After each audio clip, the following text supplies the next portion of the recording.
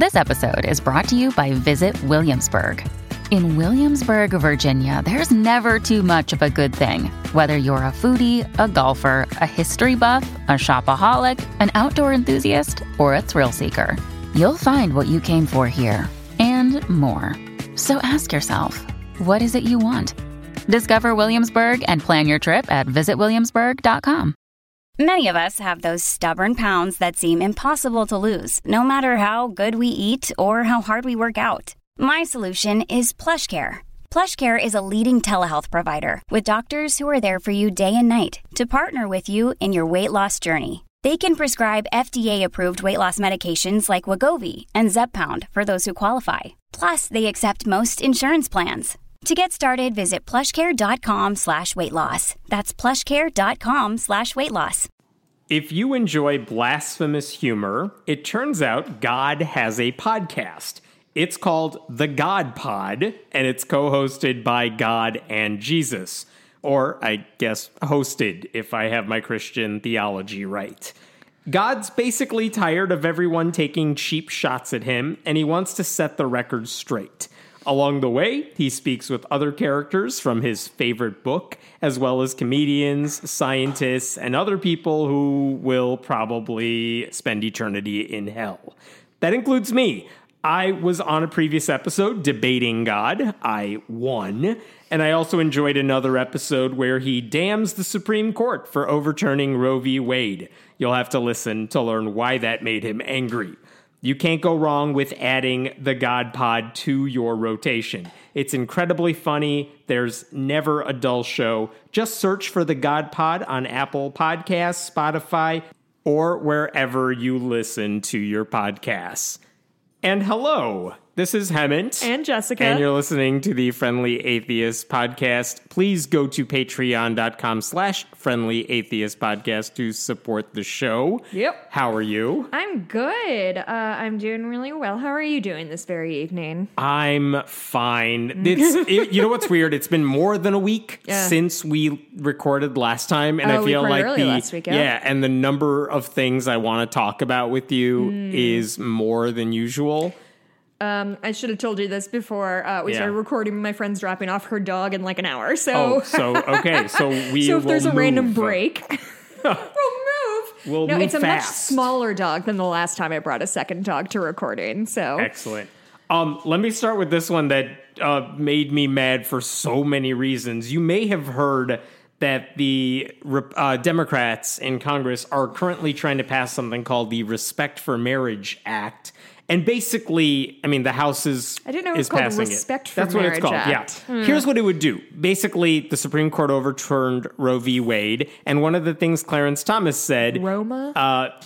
One of the things Clarence Thomas said is, like, Obergefell's going to go next, the contraception is going to go soon, and Republicans are like, that's totally not going to happen, and Clarence Thomas is like, yeah, it is. I'm going to spell it out for you people. I sort of fucking God, Clarence Thomas would vote against loving just to own the libs. I swear to that's the one precedent old law he did not mention. I would love for somebody to ask him personally about that one. So the Democrats are trying to pass a bill that all it would do is it would say, let's say Obergefell gets overturned and marriage equality gets left up to the states. Right. If you are in a same-sex relationship and you get married in, say, Massachusetts, and then you decide to go to Texas, move to Texas or something like that, where it's not allowed because the Republicans running that state said no, your marriage would still count. That's what this bill would do. If you're a straight couple, you don't have to think about this because if you got married in a state and you travel to another state, your marriage is still valid and recognized as such. This would do that for same-sex couples. And, by the way, interracial couples, too. Yeah, being gay is going to become a lot like being, like, an attorney. You have to, like, pass a bunch of tests to move to a different state and qualify for marriage in that particular state. Yeah. It's a lawyer joke for you, my friend. Well done. And so what happened last week is that when the vote was taken up in the House, it did pass. There are more Democrats in the House and a handful of Republicans. 64, is that what I heard? What? 64 Republicans, something like that? I have the number here somewhere, and I don't have it in front of me. It's somewhere in this thing. It's several. It was several, and only, a smaller handful of Republicans said that's a horrible idea. Which, again, it's like, who the hell is still saying we shouldn't protect those rights today? It's messed up. And also, I think I kind of want to re-emphasize that passing this would not, legalize marriage nationwide. They didn't go that far. They didn't pass an amendment saying that marriage is between any two consenting adults or whatever. It just says your marriage is respected in different states. 47 House Republicans said, yeah, fine, of course it should be, along with the Democrats. So all well and good on that front in the House. The question now is, will that pass in the Senate? Because it has to get 10 Republican votes. Good luck with that. We'll see. But one of the people who voted against, is his name Glenn Thompson? His name is Glenn Thompson. Great. One of the people who voted against the Respect for Marriage Act was a Republican named Glenn Thompson, who I follow politics regularly. This guy's name doesn't come up in anything. There's a lot of them. He's just a Republican who votes the party line all the time. And the thing is, he basically voted against it, and he didn't really put out much of a statement. The only statement on why he voted against it was this bill was nothing more than an election year messaging stunt for Democrats, which, okay, it's not a stunt. This actually has substance, but also that has nothing to do with the merits. Like, you're saying I'm not voting for it because Democrats are pulling a stunt. Yeah, but you're still gonna let gay marriage get overruled and you're hurting gay people. Explain to me what the difference between a political stunt if Democrats do it and it is good for the country, that's a political stunt. Okay, but if a Republican votes for an act that has no chance of passing, that's strategy and good for the country. And why do you hate America? Oh, yeah. So Glenn Thompson, who is from Pennsylvania, voted against this bill, gave a stupid answer as to why he didn't want to vote for it, but through his spokesperson. And then it turns out, later last week, guess where he went about 3 days after he voted against that bill? Can I guess? Guess. He went to his son's wedding where his son was marrying another gentleman. That would be 100% accurate. Are you telling me that the right is hypocrite? Actually, I want to be on record as saying I was actually very surprised by this one. This one shocked me because in my experience, and maybe this is very 2000s to 2016, pre-2022 bullshit, is that oh my God, I talked myself out of That's knowing okay. what I was You think talking about it. Jessica. But yeah, they did go to their son's wedding. And according to a statement from his spokesperson, again, he doesn't have a mouth of his own. Right. Congressman and Mrs. Thompson were thrilled to attend and celebrate their son's marriage on Friday night as he began this new chapter in his life. And then the spokesperson added, the Thompsons are very happy to welcome their new son-in-law into their family. So I thought for a second when I first heard about this story, I'm like, did he go because he begrudgingly went because it's his son? And according to his own people's statement, no. He went. I think I read somewhere the context of a speech he made at the wedding, and it was very much a typical father of a groom speech, welcome to the family, you're one of us now, whatever. It was fine and bland, and you wouldn't have thought twice about it. And again, the official statement he gave was thrilled to be there, happy to welcome the son in, gay marriage is cool with him. So, okay, many questions. Quickly, the reason I what I was trying to say before, the reason I'm surprised by this is in the past, up in in a pre-2016 era, in my experience, Republicans turned pro-gay marriage as soon as they had a gay kid.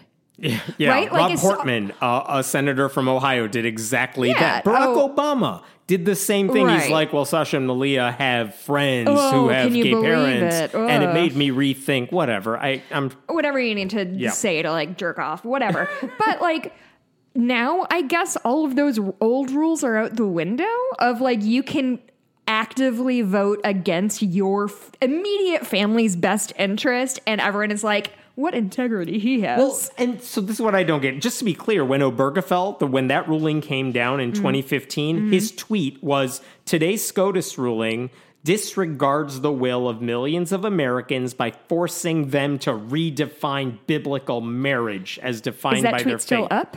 That is yup. Really? Still up. I found that tweet. He didn't pull it down. I would think he would have scrubbed his... No, he... Why What the bother? fuck? So, okay, of the many questions I now have... So many questions. why is he thrilled for his son's marriage? Probably because he's probably married another Republican, and he's like, the only thing I can think of that's better than a nice Republican wife is two strong Republican men shoulder to shoulder. Like, did he have a change of heart in 72 hours? I wanted to know, did the grooms want him there? I don't know the answer to that. And I don't know if this is a fair question, but I still had it. How come, what does his son and new son-in-law think about all this? I genuinely They are not want to public. know. They're not public figures. So is it fair to demand, like, hey, you guys owe it to all of us to explain what the hell's going on in your family? It's not fair, but counterpoint, I'm very nosy and I really want to know. So does that override anybody's sense of privacy? I don't know. Keep in mind that the entire Republican establishment, this is one issue where they're all over the place on it. Sure. You have conservatives like Dave Rubin, who has a same-sex partner and is adopting a kid, and you had some Republicans like, congrats, Dave, and other ones like, the hell are you doing? Pete Buttigieg and Chastain, There's the log cabin Republicans who said this week, okay, maybe our attempt to get Republicans to appreciate gay people and same-sex rights, okay, maybe that didn't work. Really? And everyone's like, dude, we've been telling you this for decades. But God, Herschel God bless Walker's him, son in Georgia is openly gay, and Herschel Walker is just like, what do you need me to say? I'll say anything Republicans want. His name is Herschel Walker. We shouldn't expect too much from a cartoon character. So, there are openly gay conservatives. There's any number of reasons Republicans could be like, that ship has sailed. I support gay rights. It's already passed. It's a done deal. You could say anything. It's truly and puzzling. This guy still voted against it just before going to his own son's gay wedding. Can I ask your opinion and speculation On the future of the Republican hot button issues? Do you think they're going to really stick to their guns and do gay marriage, abortion, and what's guns? going to fall? Yeah, because I feel like if they get power, or what will the Supreme Court do? I'm sorry. I'm thinking of they campaign on those things. They campaign on babies. They campaign on They'll campaign guns. on more gun rights. They'll quote unquote gun rights. They'll also campaign on parental rights, which in practice just means let's make sure they never talk about gay things in school. Sex ed in school is wrong. Bullshit. Yeah, school bullshit. Okay, that's going to be fair. the big campaign thing if DeSantis jumps in. That's Sure. his favorite thing. He hates talking about abortion, loves talking about trashing trans people. That's DeSantis's thing. So I'm sure there's been some journalists who've looked into DeSantis's background, and I'd be curious if he's paid for it. Who knows? So anyway, Thompson, what are you doing? Kid of Thompson, what are you doing? Can you imagine, Hammett, if I were a guest at that wedding? How would I contain myself? The wedding occurred after every guest there theoretically knew how this guy had voted. Truly. What were those conversations like? Honestly, I went to my friend's wedding, and her dad now weirdly looks like Mitch McConnell, and I could barely look in his eyes. And, he was pretty scary to me. He yelled at me a lot as a kid. He was very scary. Anyway. This is monstrous. This is not the story that's super important, but I can't not talk about it. Why is Ted Haggard in the news again? Who's Ted Haggard again? Okay, let's talk about that. Because I realized as this story happened this week, I'm like, there are people who probably have no clue who this guy is right now. I know the name, but I would guess he was a 1940s country music singer? Close. Yeah? So in the mid-aughts, mid-2000s, we are talking new atheism's on the rise. What's his name again? George W. Bush is president. Ted Haggard. He is the president of the National Association of Evangelicals. He is the go-to guy during a presidency when culture wars were all the rage. I mean, not that different from what it is now, but homosexuality was a major issue. Abortion, of course, stem cells, all that stuff. But Ted Haggard is the guy you go to if you're a journalist, a TV reporter, and you want a conservative Christian voice. Today, they might go to Franklin Graham or some other bigot, but that time, they went to Ted Haggard. He's the guy in front of the camera. He also happened to be the pastor of a growing megachurch in Colorado Springs, which is a hotbed of evangelical Christianity. So, as far as evangelical power goes, he really is at the top of the pile. We're talking 2005, 2006. And then what happens is around that time, in 2006, a male escort, he's open about that. He basically goes on a radio show and he's like, I'm paraphrasing here. I have met the guy, by the way. Years ago, I did an interview with him. It's on my site. But basically, he said, super nice. I actually tried getting it. I'll tell you in a second. Okay. I tried getting in touch with him.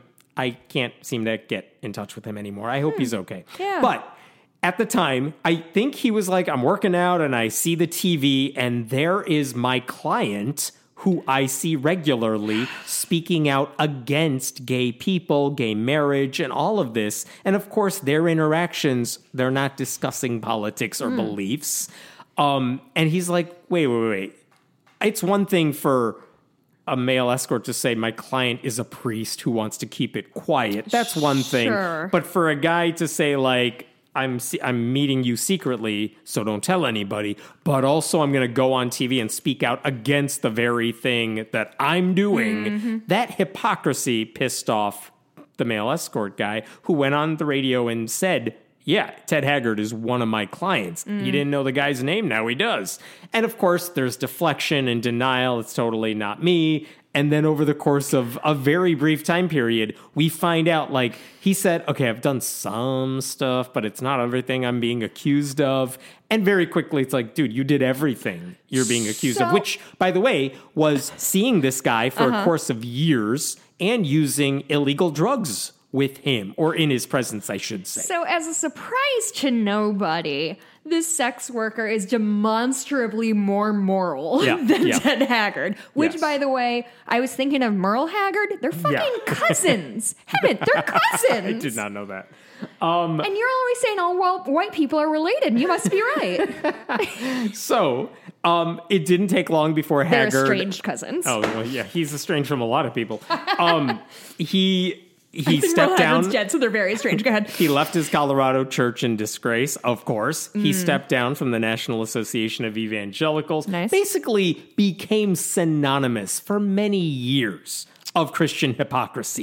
Like Glenn Thompson's got nothing on Ted Haggard back in the day, and it happened so quickly. And then it's like for a couple years, he was totally out of the spotlight Persona non after grata. being Nobody there. wants him. And then he pops up for a couple of magazine interviews like, where's Ted Haggard now? And he's living still in Colorado. He moved away for a little bit, but he's with his family and his wife's still by his side.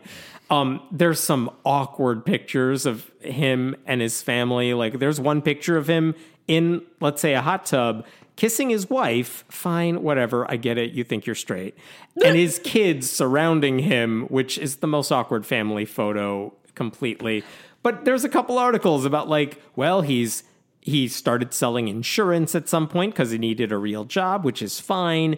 And then he started a new church. That's a smaller church. And he's been doing that ever since, just leading this small church. They don't get any attention, whatever. It's called St. James Church. He started that in 2010. Doesn't really get much attention or anything. And by the way, this past April, this didn't even cross my radar at all. This past April, he sold the building that his church is housed in for like $2 million that I think he's going to use to start his next project. So he's still active. His next project, a pool?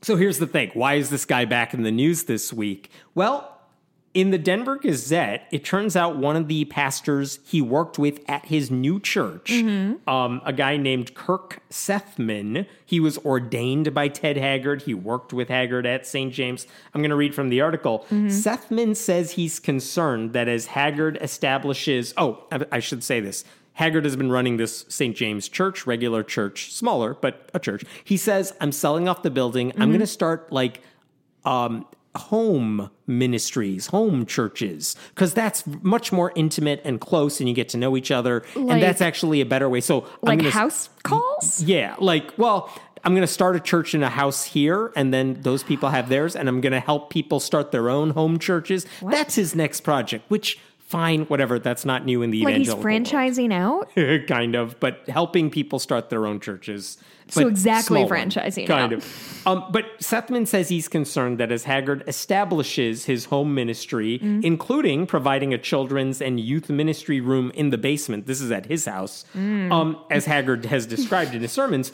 the potential for him to pursue inappropriate actions with youths is high. My prayer is protecting the children and the young adults, he said. Okay, I mean, for a guy to be like, that seems sketchy. Okay, fine, but that's not a news story, whatever. Sure. Here's what he said, though. He has recorded statements, Sethman does, of two young males who were also part of the church who spoke of Haggard taking teens and young men four-wheeling without shirts and their chests muddied, and of a propensity to come in contact with their bodies beyond a typical shoulder squeeze. Oh. So he's like... Sorry, the shoulder squeeze doesn't even sit right. Yeah. He's basically doing these youth camp sort of things with young boys and getting really close to them.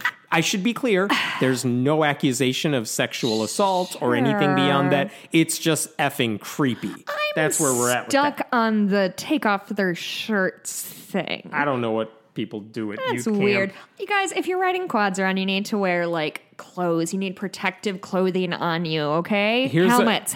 Sethman's not done talking, though. Oh, Christ. Because he said in 2012, right? This is early in the church, new church's history. Franchise. Haggard asked a church member whom he was counseling about drug abuse. He asked that guy, can you get me some meth? Allegedly. Word got back to Sethman, and he brought a doctor who goes to the church, and they confronted Ted Haggard directly, he says. Haggard said, okay, I do have the drugs, and you know what? I don't want to do this. I'm going to give you the briefcase. Like, I'm giving it to you, the guy who's coming to have this intervention. Can you get rid of it so that I'm not tempted by any of this stuff? And you would think if you're Sethman, like, yes, that's the right call here. Give me the material. I'm going to get rid of it. And then at least it's not by you, so you're not going to do it. Right. This is from the article again. After Sethman left Haggard's home with the briefcase, he said he decided to open it.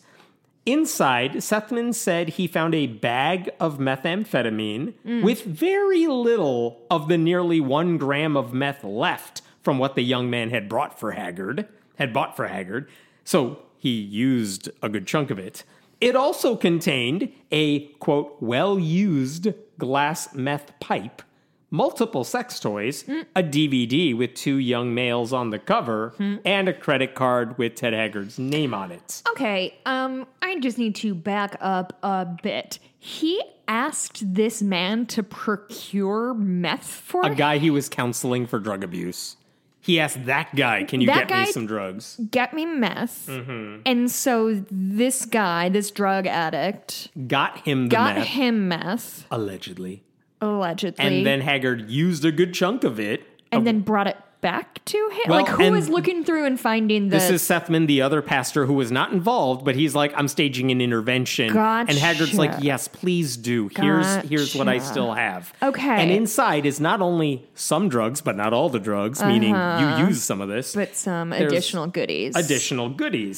And so, okay, about the additional goodies, it's like interesting, not illegal. Obviously.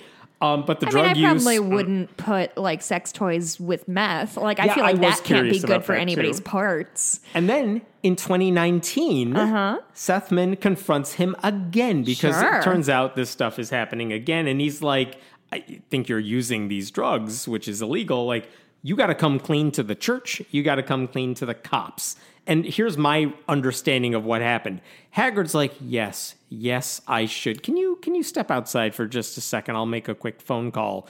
And Ted Haggard all the meth. calls the police, and I'm reading from the article.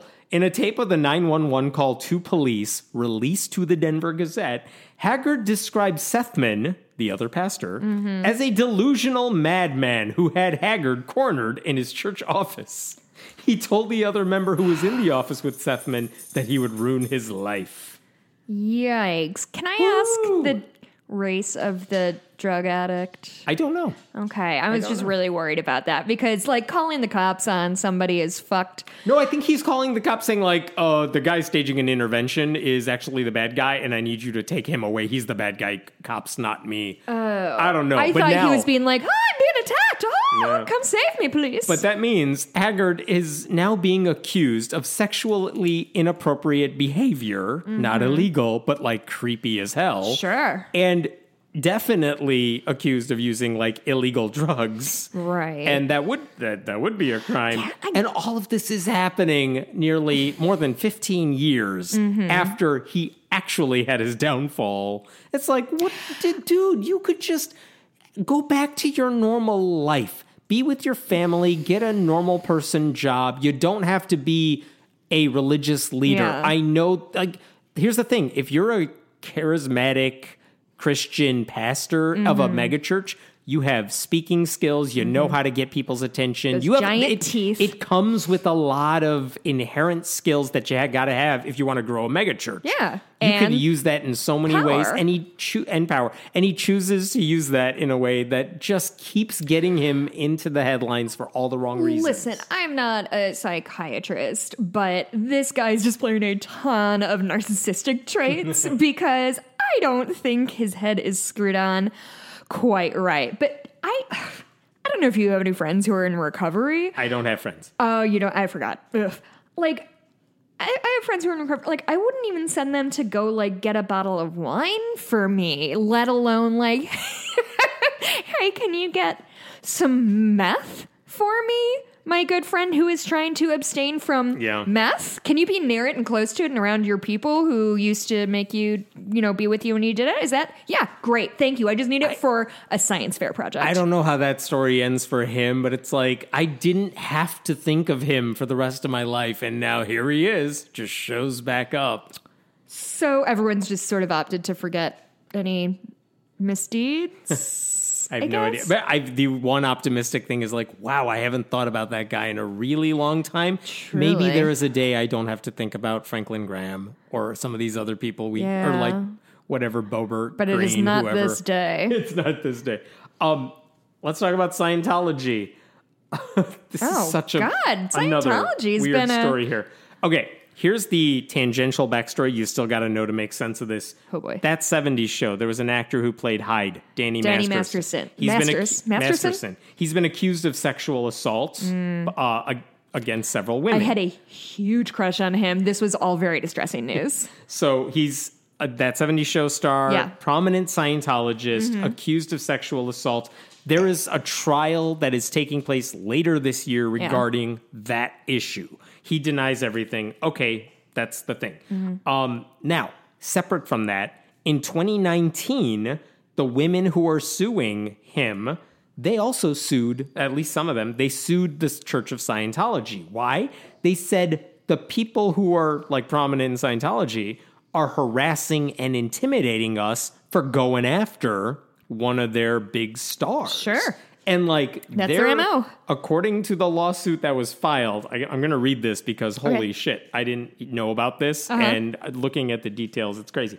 Plaintiffs allege Scientology's agents committed the following acts against them: surveilled them, hacked their security systems, filmed them, chased them, hacked their email, killed and attempted to kill their pets, tapped their phones, incited others to harass them, threatened to kill them, broke their locks, broke into their cars, ran them off the road. Jesus. Posted fake ads purporting to be from them, soliciting anal sex from strangers. Oh, anal sex. Broke their windows, set the outside of their home on fire, went through their trash, and poisoned trees in their yards. Well, that one feels petty. So, I should say, Jesus. Donnie's happy here's because where I'm it petting gets, her now. Here's where it gets weird beyond that. Nobody's going to kill you, I promise. This lawsuit, the Church of Scientology, is saying you need to toss out the entire lawsuit because the women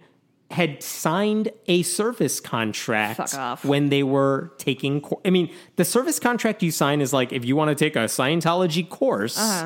which is a lot of people who are not necessarily full-fledged members, much less staffers, much less at a higher level. Of course. They still make you sign a contract, and one of the clauses in that contract is that if there is any disagreement between you and the church, you have to agree to an arbitration, like in-house arbitration. A lot of big companies do this sort of thing. Like, you can't sue us for anything. We will deal with it internally. We'll get a third-party mediator to go through it. Is this in the same universe as like an NDA, or is it a completely different thing? Yeah, like, you can't... It's different. They're saying, look, we will assign a third-party person to look at both of our cases. Sure, and a definitely neutral third-party person. Definitely neutral third-party. And you agreed to that when you signed up with us, is what the church is saying. And the thing is, these women have since left the Church of Scientology, but Scientology is telling the courts, you got to toss out this case because they promised they would undergo arbitration and not take this to a secular court. Oh, so they're not denying that they did anything wrong. Well, they're that's just a separate issue. Oh, sure. Separate issue is the merits of the case. Even if we did stalk them and murder their dogs, they signed a piece of paper in 2012, so I don't know who's right or who's wrong here. Well, so a lower court a while ago said... Swear to God, haven't. Yes, they did sign those clauses, so yes, the women should go through religious arbitration. I should say, people have criticized the Church of Scientology's religious arbitration because guess who the arbiters are? They are people who have good standing in the Church of Scientology. What? Like, it's kind of a biased thing to begin with. But the Court of Appeal in California rejected that earlier this year. They said all these incidents that we are talking about, the alleged harassment and intimidation, all of that occurred after the women left the church. Right. And so the arbitration clause that whatever happens between us, we will settle between us, all of that doesn't apply because they left the church. They are no longer bound by religious rules. Yeah. And then all this stuff happened that they are now alleging. So, like, all the incidents took place in the secular world, not within the Scientology bubble. So a court of appeals said, yeah, of course we could try this in court. Let's get on to the merits here. Yeah. So what is the Church of Scientology doing now? They have, I should say, this is from that California Court of Appeals. Okay. The issue, properly phrased, is after petitioners, the women, have left the faith, can Scientology still require that all of Scientology's future conduct with respect to the women be governed by Scientology law with disputes to be resolved solely in Scientology tribunals by Scientology members? We conclude it cannot.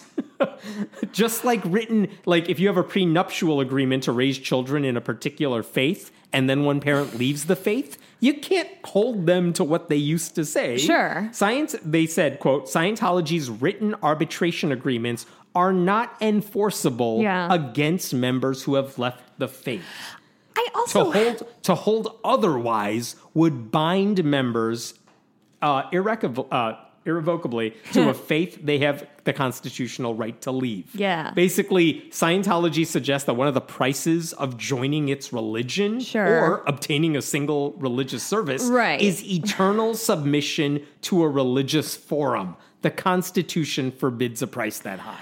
So are they saying that this boilerplate bullshit that they had these people sign goes all the way to ongoing harassment, like alleged, all this shit of like threatening bodily harm, running them off the road, fucking killing their pets, poisoning their property. This is not, I paid $20 for this thing and I want it back, I'm going to sue you. That's not the same thing. Like, this is so intellectually dishonest for them to be like, they signed, like, imagine you signed a purity pledge in an evangelical church. Such a good point. And then you're like, I'm not an evangelical Christian anymore. And then years later, they're like, you signed this thing. We have to hold you to this. What? There also has to be a part of, like... It's symbolic. Yeah. Like, it doesn't mean anything outside your bubble. Like, I'm just thinking of, like, any person who rides a horse at my barn has to sign a waiver to say, like, horse riding is inherently dangerous. Right. But if we put a kid on a horse and then slap the horse so it's galloping around and the kid falls off. And you did that in off hours on your free time or something. Yeah, like truly, like that's what this feels like to me. Like, you can't sue me even though I spooked your horse and killed your kid. When you baptize a kid in the Catholic Church, you are agreeing that you will raise that baby in the Catholic faith. But if a parent then decides, I'm no longer Catholic, they are not bound by that requirement. Like, that's the thing. The laws you agree to as a member or a wannabe member of a religious group are fine within the confines of that faith. When you leave it and you decide, you know what, I'm not bound by your beliefs anymore. Yeah, you're not bound by their beliefs. Oh, I didn't even get to why we're talking about this. Yeah. All that stuff happened earlier this year. The California Court of Appeals said, Scientology, what the hell are you doing? You can't block these women's lawsuit.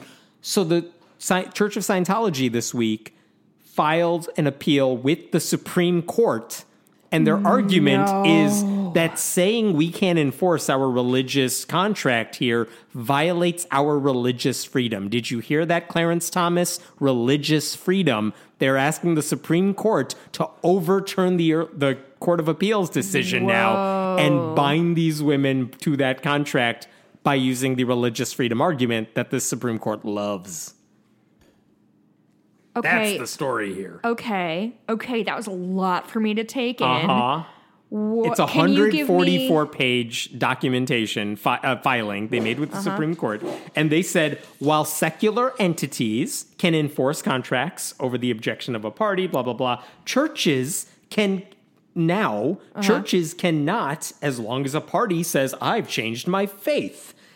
And the Court of Appeals said, well, yeah, that's all that matters. And they did it because churches are religious. They said our contracts don't matter because our contracts are religious. Whereas if Amazon, let's say, made you sign an NDA and now you don't work with them anymore, you would, of course, say, no, the NDA still applies because they're a secular company. Why are you saying our contracts don't matter? That's religious discrimination. That is the Church of Scientology's agreement here. Well, good luck. Whew. Okay. So will the Supreme Court accept? I mean, 4 justices would have to say, yes, let's hear the case. We won't get an answer to that till for a while now, but it's just wild that that's even up in the air at all. I mean, the Supreme Court has a habit of treating religion like everything else, even when it plays by an entirely different set of rules.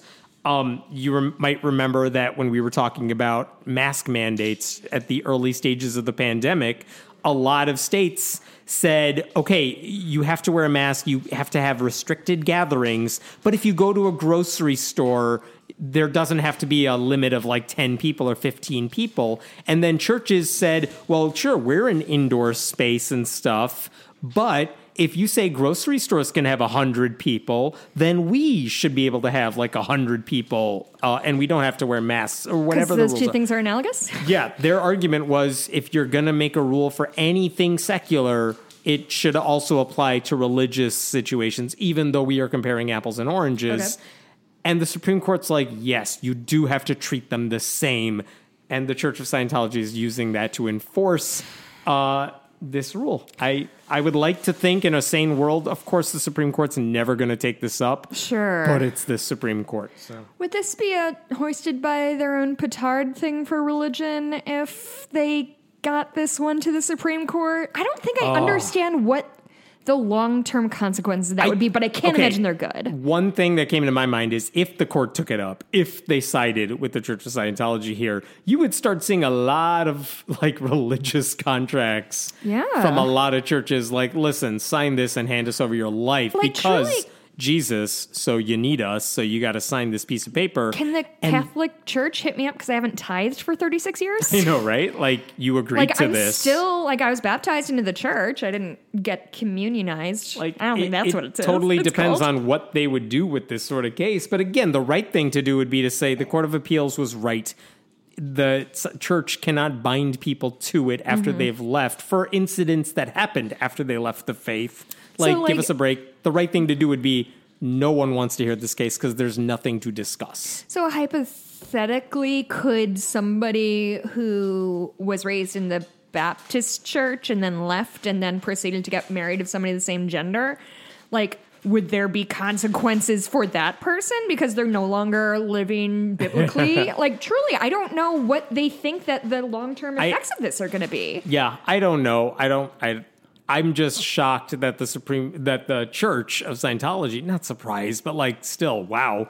The fact that they lost this case, we should have a trial based on the merits of the harassment and allegations of intimidation. Let's have that trial and see what happens. And the church wanted to toss it out. It's not tossed out. And now they're like, Supreme Court, help us out here. So that means they lost the first court and won. Church of Scientology won the first initially, one and then lost the appeal. And then it was overturned. And now they're like, Supreme Court, come on, overturn the appeal. Boy, this is a really good look for Scientology. They're really going to get a lot of new members here. I do have one good news story if you want it. I know. Pass. Too much good news floating around. If I ask you what's the stereotypical image of an atheist, it's probably older, white, male, probably academic, or with a formal degree. Well, if you're going to ask me, then I would ask you not to answer the question that you just asked me. Fair point. The look you were giving me said, go, you do this. And I was starting to think, like, when was the last time that wasn't the image of an atheist? And it's like probably Madeleine Murray O'Hair. That's exactly what I was about to say. That was a long time ago. Long time ago. So this is what I was surprised by. Sociologist Ryan Burge, we've talked about him before, does a nice job of finding data, looking at what the numbers are saying and analyzing it. He wrote an article for Christianity Today because he found out the thing he was looking at is historically, who's more religious, women or men? Interesting question. I never thought to divide that up. I would say historically women. Yeah. Historically, women tend to be more religious. Yeah. Like, do you believe in God? Pious. Yeah. Do you believe in God? More women than men say yes. Sure. Do you attend church regularly? More women than men say yes. What he found is that's been historically true. But if you look at younger women, we're talking like Generation Z. We're talking, I don't know, like 25 or younger. If you look at that data, it turns out women are more non-religious than men for the first time ever. It's switched. Surprised, but not surprised. I don't know how to feel. Keep going on that. Here's what he wrote, I should say. Among 18 to 25-year-olds, 49% of women are nuns, have no religious affiliation, compared to just 46% of men. And that's like the first glimpse. So like, okay, women are more, women's percentage? 49 to 46. Okay. It's a little gap here, but this is the result of they were getting closer. It switches. Now women are more non-religious, and it looks like that's widening at least a little bit. So the question that he didn't try to answer, because he's just here to tell you what the numbers say. Right. The question is, why is that happening? Why are younger women more likely to say, I want nothing to do with organized religion, slightly more so than men? I genuinely feel like this is going to be too obvious, but like it's just very on the nose. In the year of our Lord 2022, women realize that there are options open to them and careers they can have beyond, being a homemaker, which that's still an option too. But I can't imagine that young women who have been, like even women my age, who have been raised more or less to be a little more, less traditionally feminine and more active in the, economy.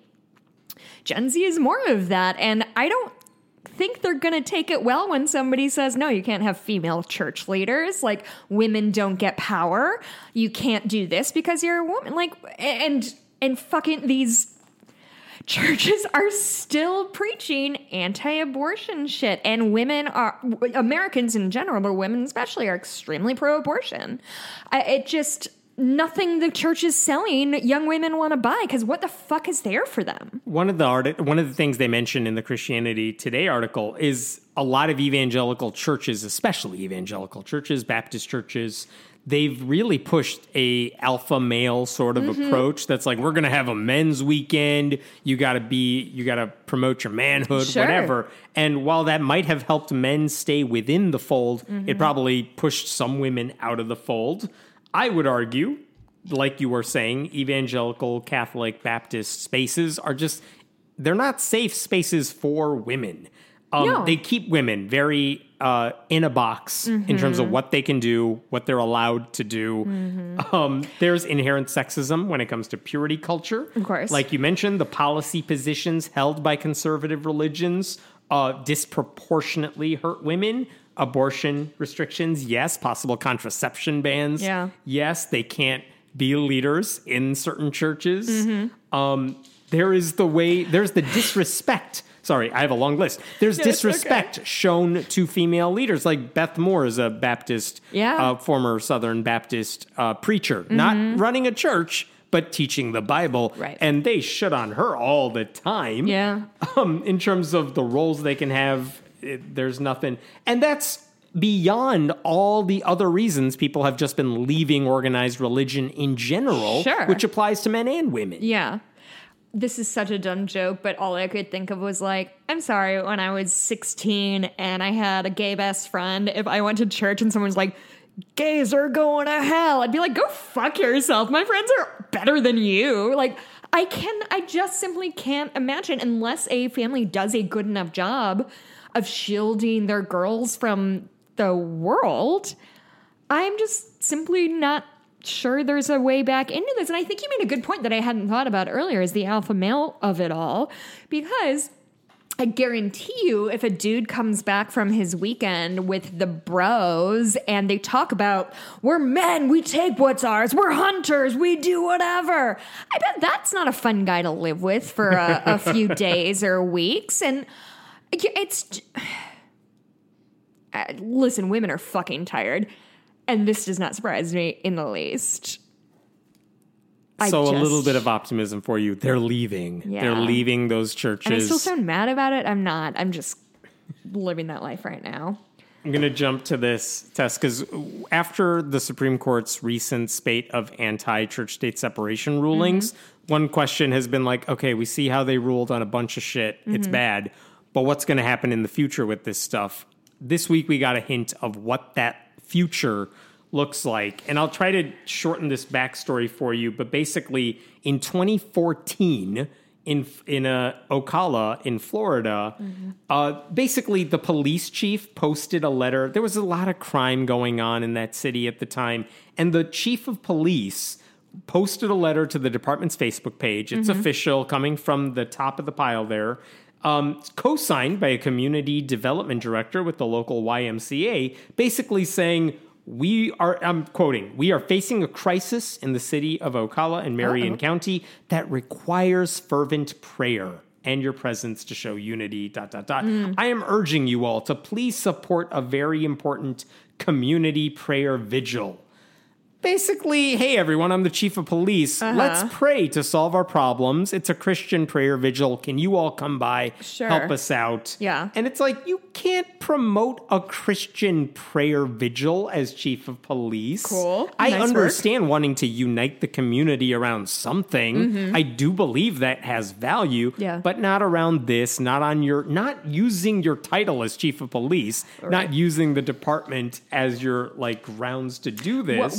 Why was he calling for an emergency prayer session? Crime, to stop the crime. And sorry, quickly, what was his role? Chief of police. And so the only tools he has at his disposal to control crime is God. That's it. Okay, so when we say defund the police, and they're like, no, the police do a lot of important things. Is this what they're talking about? Yes, they pray a lot. So the American Humanist Association... No, they don't just pray. Sometimes they just stand by while there's a mass shooter in a school. I was going to say sometimes they just murder black people. Oh, that too. The American Humanist Association wrote a letter saying you can't do that. Remove your prayer request and stop this in the future. I do love that whenever you summarize somebody's cease and desist letter, you sound so exasperated on the panel. Come on, guys, stop doing this. You know you can't. I just liked it. The mayor of the city responded saying, what are you complaining about? It's fine because we open every city council meeting with a prayer and we end the prayer in Jesus' name we pray. And nothing bad has ever happened in Florida, so... what do you say? You can't say that. You're admitting the crime, right? Okay, whatever. But also, what is that? This isn't even the story. This isn't even the story. God. Basically, AHA, American Humanist Association, they eventually filed a lawsuit over this because they weren't taking the hint. They weren't listening to the warnings. And basically, a judge said in 2016, by the time this got resolved, his name is U.S. District Judge Timothy Corrigan. He basically said, yeah, you got to listen to the atheists over here. He wrote, the government cannot initiate, organize, sponsor, or conduct a community prayer vigil. That's what happened here. And this is the important thing you got to get from his ruling from 2016. When it comes to how can you say that what the police chief did crossed the line? That's the question here, right?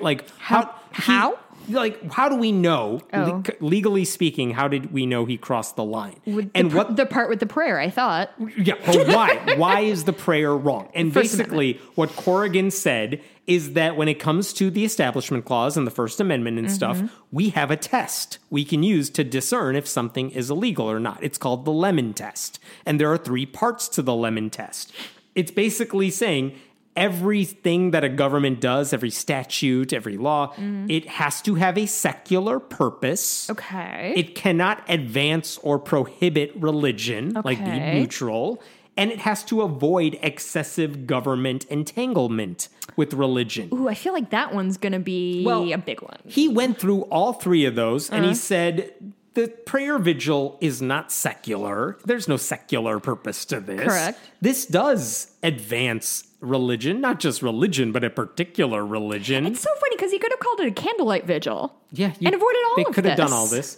And obviously, there's excessive government entanglement. You're using the police's Facebook page as the chief of police to tell people to do it. So he said, if you fail any one part of the Lemon Test, it's illegal. You failed all 3 of them. So, yeah, it's definitely wrong. I'm ruling on the side of the American Humanist Association. Florida said... Well, that was where we were at for a long time. And people thought that was an unjust ruling, apparently. I should say, as a result of losing that case, the city owed the plaintiffs $6. It was $1 for each of the 2 defendants for the 3 counts. Because this isn't about the money. This is about principle.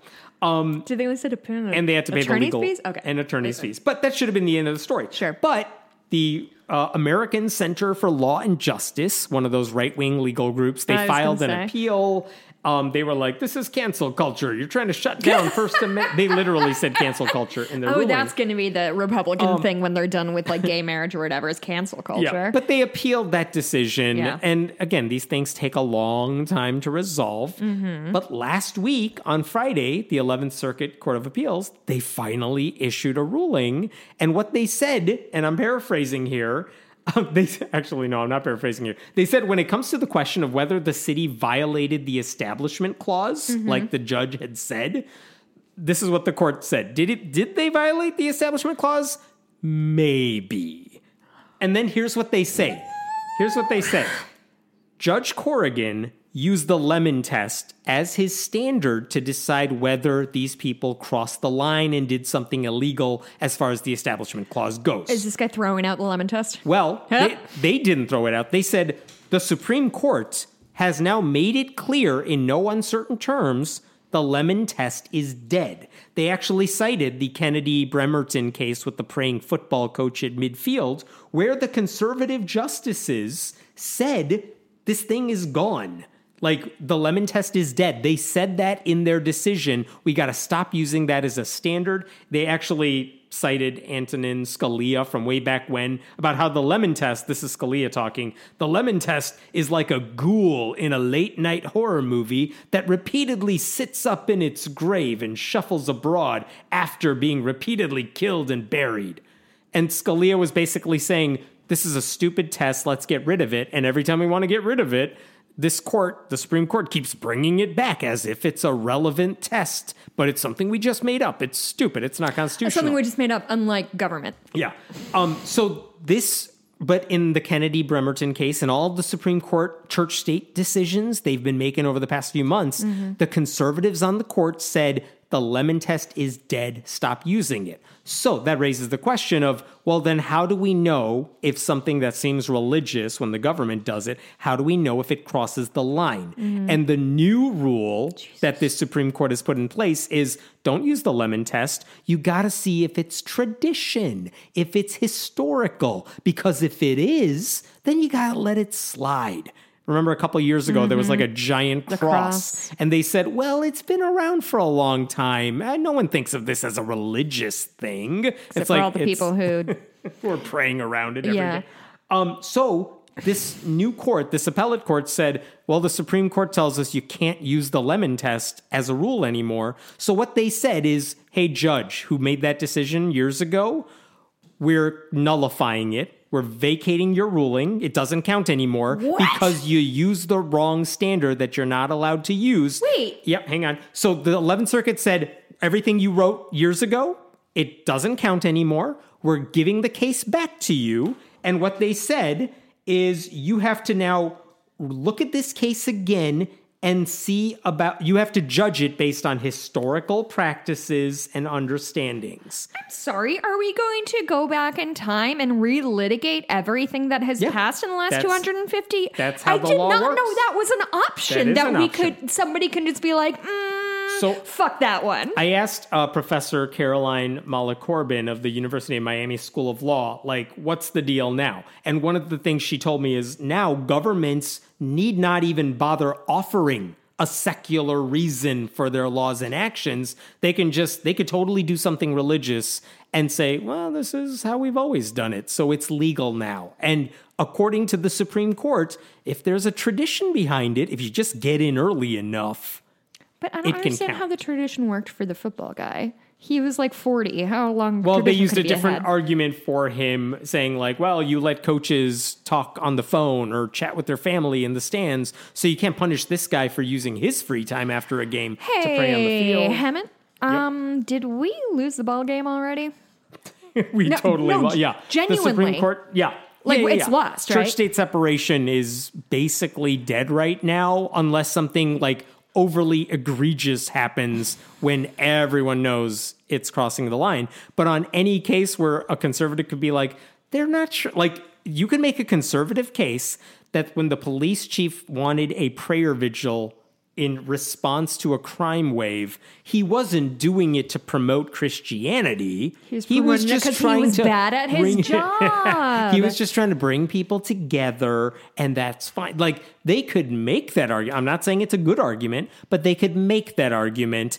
And now the test is like, well, is that what have we done prayer vigils before? Have they been secular? Is there a historical reason prayer vigils have been used? And if the answer is, yeah, I mean, they've done them before. They were just never overtly Christian about it. So, you could get away with it. And again, as far as how much is this going to impact your life, this case, probably not that much. The question is, what else are they going to use this for? Because now you have teachers who may want to push prayer on kids in school. And now there's a new way for them to get around that stuff. So is the ultimate goal homogenization of the American populace into Christianity? Because Christianity has been historically popular, and because it always gets precedence. It always gets precedence. And even though the Supreme Court might say, well, this would apply to any religion. So it's like, well, Muslims didn't have a big stamp on the country in 1920. It sounds to me, God, fucking 1920, speaking of like the fucking 17th century. Like, this is what all this shit is dating back to. Do they want... It seems to me the only goal that is going to satisfy the right is a resegregation of the country based on religion, socioeconomic status, and race, right? Like, turns out if you're like a white male Christian, you're going to be all right. No, but I'm not doing a bit. Like, truly, like, okay, so they know there are atheists because we're here. Mm-hmm. And I understand they don't think of us, but I want you try to like think of long game. Is their idea that all the atheists move to Massachusetts and do our atheist bullshit there, and they can have the Midwest, and we'll take New York City, the Republicans, like the people, their ultimate goal of like nationalizing Christianity? Is it because they want everybody to be a Christian, or do they want to genuinely funnel the Muslims and the people who do not agree with them into their own states and be like, states' rights, my dude, you can do whatever you want. We're going to go full on Gilead up here. I think their general principle is like the country ought to be run by Christian values like it was in their minds hundreds of years ago. And what that means in their minds is whatever policy positions they want to force on everyone else. Because like, I promise you, the founding fathers did not think about trans people. You know what I mean? So like whatever, they're just saying, well, that was a Christian nation back in the day. It wasn't, but that's their claim. Mm-hmm. And therefore, that should be kind of the baseline for everybody. And like, look, if California wants to do its thing, so be it, because you could shove all the liberals in one state. And guess what? Then conservatives control the Senate. It won't make a big difference. Like, that is what's happening. Because no one's going to college right now or grad school saying like, man, when I graduate, I'm going to like move to Mississippi or Alabama. Like, I'm sure some do. I'm not even saying that's a bad thing, but like compared to people who are like, I want to move to a big city, even if it's in a red state, it's in the big city part of that state. That's by and large what people are doing. And that's fine, because with gerrymandering, it doesn't matter within the state. Yeah. And if it's nationally, if you're all going to the same handful of states and that's where you want to move eventually, or that's where you want to settle with your family, it won't matter on the national level because of the way that system is rigged. It's very frustrating. It is very frustrating. Right, I got one last. Oh my God, I thought we were done. Jesus, I'm so tired. This is mildly maybe a good thing. We'll see.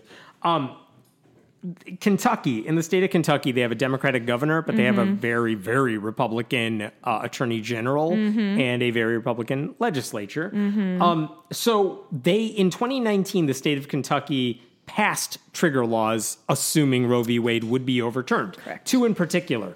One of them would have banned all abortion except to save the life of a mother. It also would have made it a crime to abortion providers. That was one law. Another law they passed in 2019 saying if Roe v. Wade gets overturned, then abortions are outlawed after a fetal heartbeat is detected, which tends to be before some women even know they're pregnant. And also is not a use of proving something is alive in any other medical science. Right. Just in case anybody forgot. These are basically their ways of saying if Roe v. Wade is overturned, we're going to ban abortion. I tend to say heartbeat laws a lot, and I just want to make sure we're all fucking clear about what that means. That doesn't mean anything. It's a made-up thing. Nothing. Right. And by the way, that second law, there's no exception for rape or incest. Okay. Sure, who cares? So they passed these in 2019. Well, guess what? Roe v. Wade is now overturned. So the Attorney General in Kentucky, Daniel Cameron, is like, well, I guess we can invoke these laws that we passed years ago.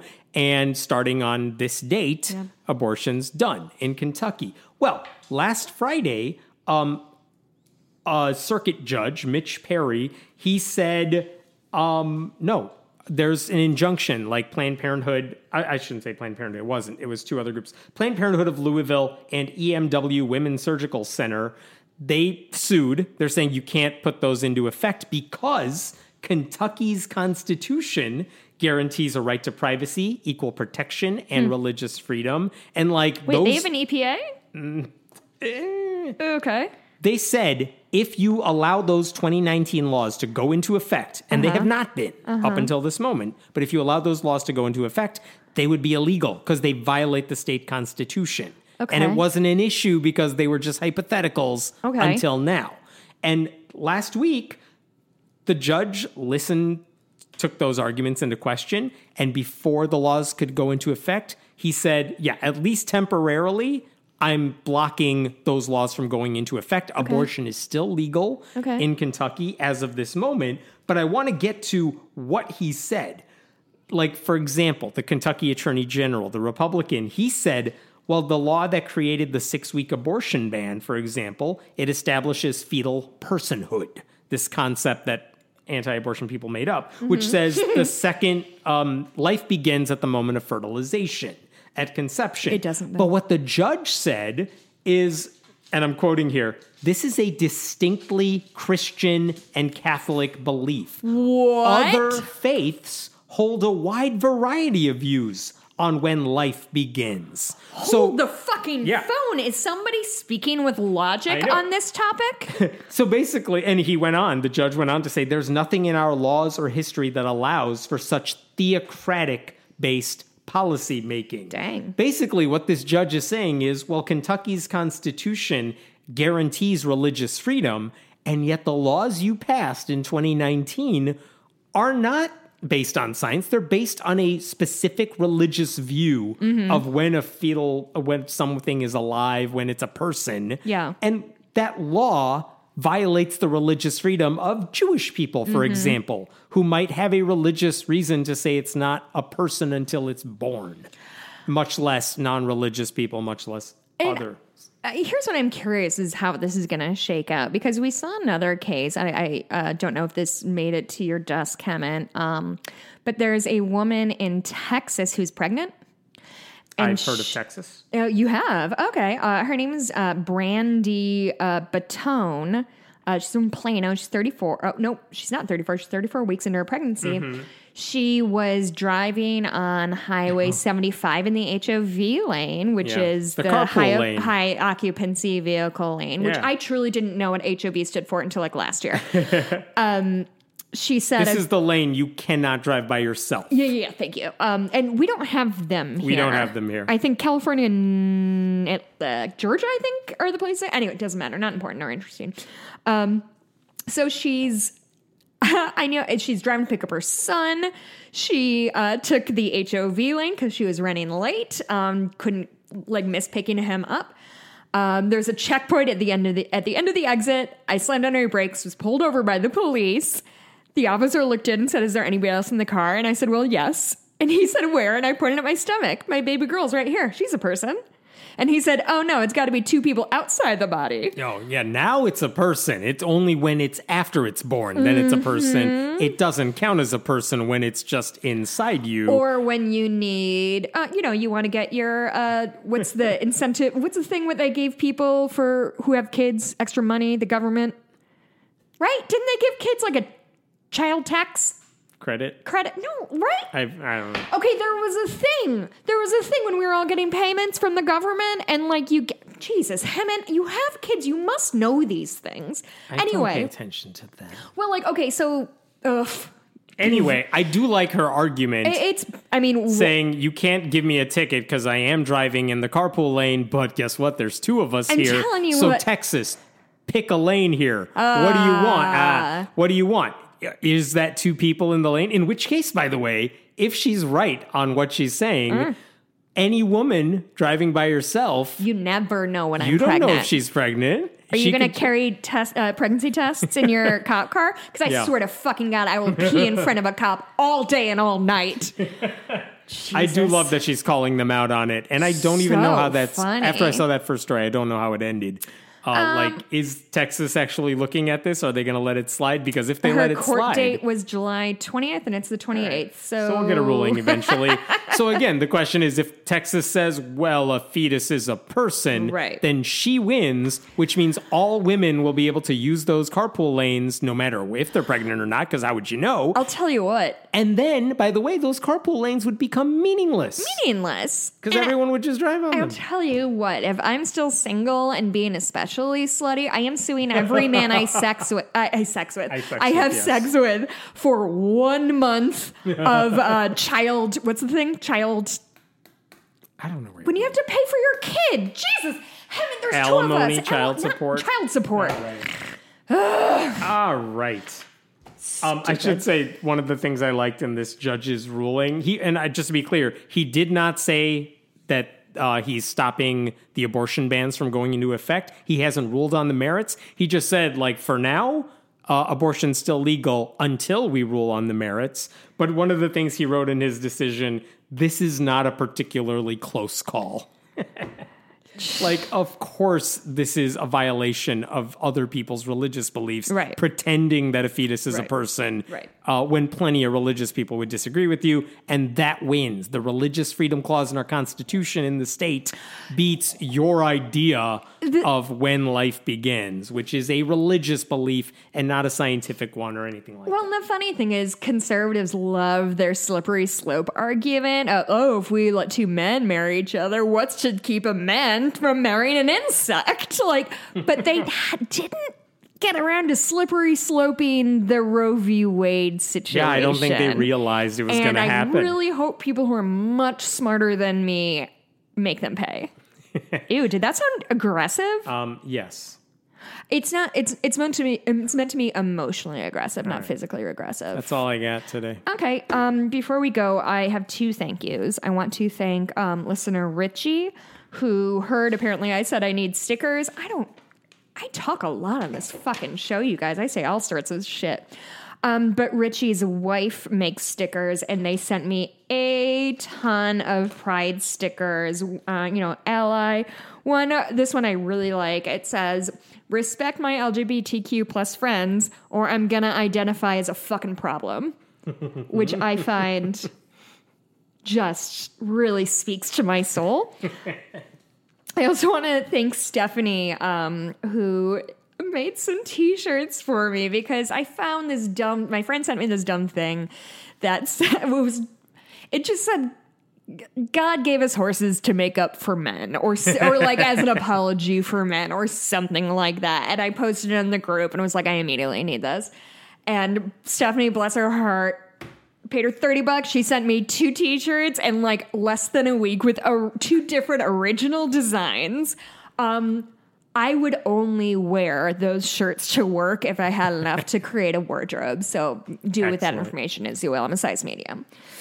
If you like this show, please go to patreon.com/friendlyatheistpodcast. Mm-hmm. You could find me at Hemant Mehta on Twitter. Go to friendlyatheistpodcast.com. Yep, you can find me. Find these episodes. At Jess Blumke, and you can always go on iTunes and read a review like this one that I vetted. Nope. Once a Week and Withdrawal from Arcadia Cat. 5 stars. Sorry, Once a Week is not doing it for me. I understand that daily is not possible. You both insist on private lives for some reason. Eye roll emoji. Fair. So how about a compromise like Monday, Wednesday, and Friday? I still have withdrawal over the weekend. Less so on Tuesday and Thursday, but the extra 2 days will help my current sense of loneliness and boredom waiting for the next show. Hemant, can you stand me for another 2 days a week? No. Cool. Sorry. We'll see you next week. Bye.